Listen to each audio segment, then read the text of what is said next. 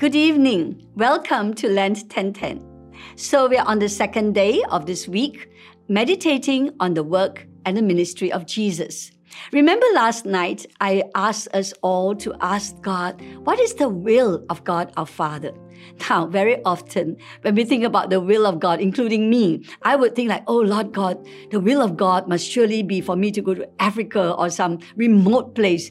Actually, that may be the will of God, but that is not for everyone. Do you know that as I studied the scriptures and I look at Jesus going through his life, I realized that the will of God for his life was also to encounter women in their needs. So tonight, I'm going to show you one of the things that Jesus did that helped me to understand this is the will of God for Jesus and for all of us. So turn with me to Luke chapter 7. So now, I'm just going to read excerpts of Luke chapter 7 and excerpts of Luke chapter 8. But in both these accounts, in Luke 7 and Luke 8, it's about women. So turn with me to Luke chapter 7, and I'm going to read from verse 11. Soon afterwards, Jesus went to a town called Naim, and his disciples and a large crowd went along with him. As he approached the town gate, a dead person was being carried out, the only son of his mother, and she was a widow. And a large crowd from the town was with her. And when the Lord saw her, his heart went out to her, and he said, "Don't cry." Then he went up and touched the coffin, and those carrying it stood still. And he said, "Young man, I say to you, get up." And the dead man sat up and began to talk, and Jesus gave him back to his mother, and they were all filled with awe and praised God. "A great prophet has appeared among us," they said, "and God has come to help his people." Now, look at this story. And what strikes me about this story is here is a widow whose husband has died, and now her son has also died. In those days, when a woman has no husband, and even worse still, a son who could perhaps provide for her, look after her in her old age, also dies, it is what is called perfect destitution. It's womanhood at its lowest point of need. And here is a woman that would be in so much need that she was really left at rock bottom of her womanhood. She might even have said to herself, "Woe betide me that I'm born a woman. Now I'm totally destitute." And in this incident, I love the way Jesus approached her. His heart went out to her, and he went and touched the coffin. Now, you may say that, what's the big deal? In those days, rabbis never touched the dead coffin. But Jesus touched the coffin and raised the boy to life. Now, what's the significance of this?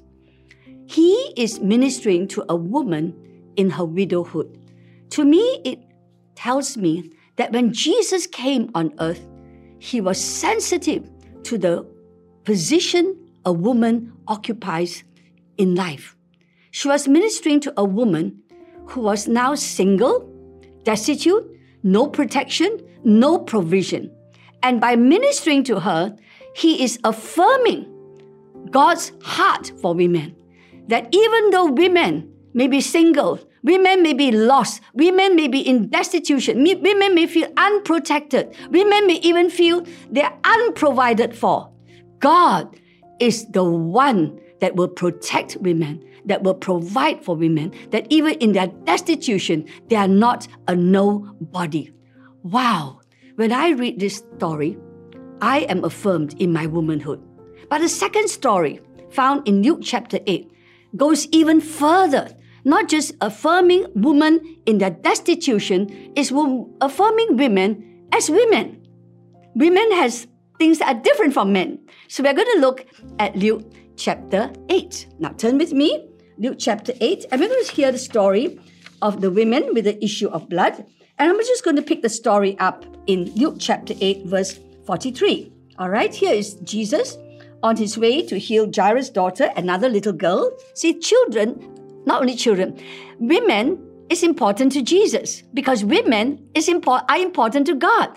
Never hear what the people say that God doesn't affirm women. The Bible is full about men. They could never be more wrong. One of the main things Jesus did was to come and affirm our gender identity. And let's look at the story again. Follow me. Verse 43.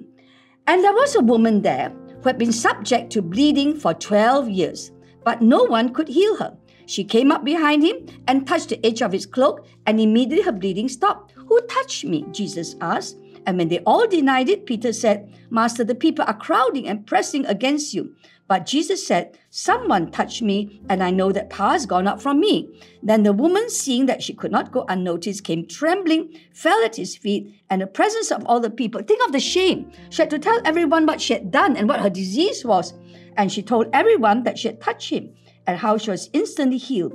And the words of Jesus, Daughter, your faith has healed you. Go in peace. Look at the words. Daughter. Daughter. Some versions says daughter of Abraham. Go in peace. Wow. Here is a woman. You know, for us women, there are certain things that only women understand. And she had a disease that only women understand. Yet because of this disease, she was ostracized. She was considered unclean. She was considered rejected. And in her desperation, she comes and touched Jesus. And sometimes when we read this, we think that Jesus was very angry that she touched it. Who touched me? No, I don't think so. I think Jesus felt virtue had gone out from him. Something had gone out. He felt someone touch him. And he says, who touched me? And that question is an important question. The woman had to identify herself. It was restoring her identity of womanhood. This is the beauty of the Gospels. This is the beauty of the work of Jesus. This is the beauty of the God that we worship. Do you know, as I was preparing this whole weeks of Lent reading, thinking about the work and ministry of Jesus, the Lord said to me, the will of God is to affirm our gender identity. And in today's world, when there's so much gender confusion, do you know what? This is the will of God. I'm sure last night you asked, Lord, what is your will for my life? What is your will for my life? Can you embrace this will of God for your life? If you're struggling with, why am I born a woman? Why are we men? Just embrace that identity. And tonight, all God desires from you and me is, Lord God, I thank you. I'm born a woman. And some of you may say, yes, I've gone through this, I've gone through that. I even wish I was not a woman. But tonight, the will of God for you is simply to say, thank you, Jesus. You affirm my womanhood. Thank you, Father. You made me a woman, not a man.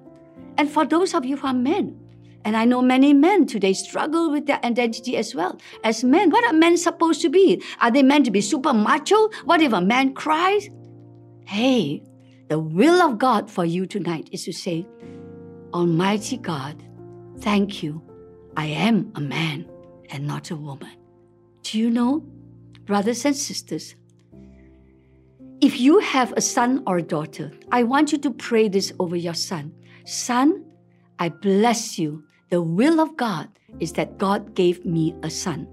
And turn to your daughter and says, daughter, I bless you. The will of God for you and me is that God gave me a daughter, wonderfully and beautifully made. If all of us as brothers and sisters in Christ could just do this constantly, the world will have changed, especially in today's world.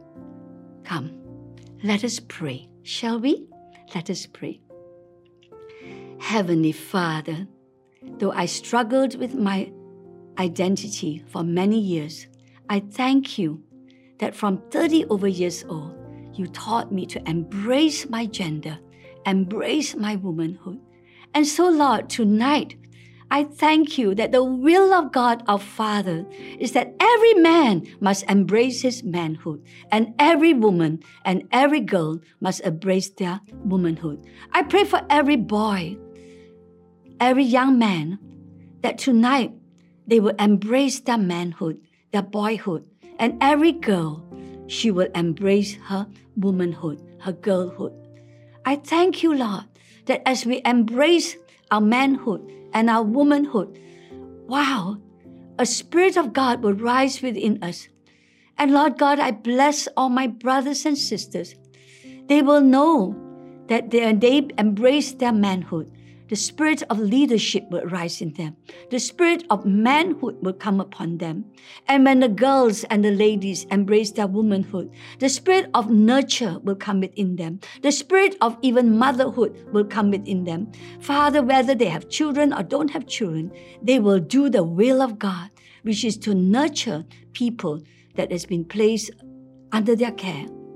Almighty God, forgive us that we struggle with our own gender even, and we struggle to know why we are made men or women. But tonight, we thank you for the healing grace that you're pouring on us all, that we are going to embrace our manhood and our womanhood, because in both, we are made in the image of God. And Lord, we want to bless the women, want to bless the men, and the men want to bless the women. And thank you, Lord.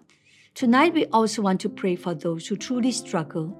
Heavenly Father, may the Spirit of God come in such a powerful way to restore every person that we know.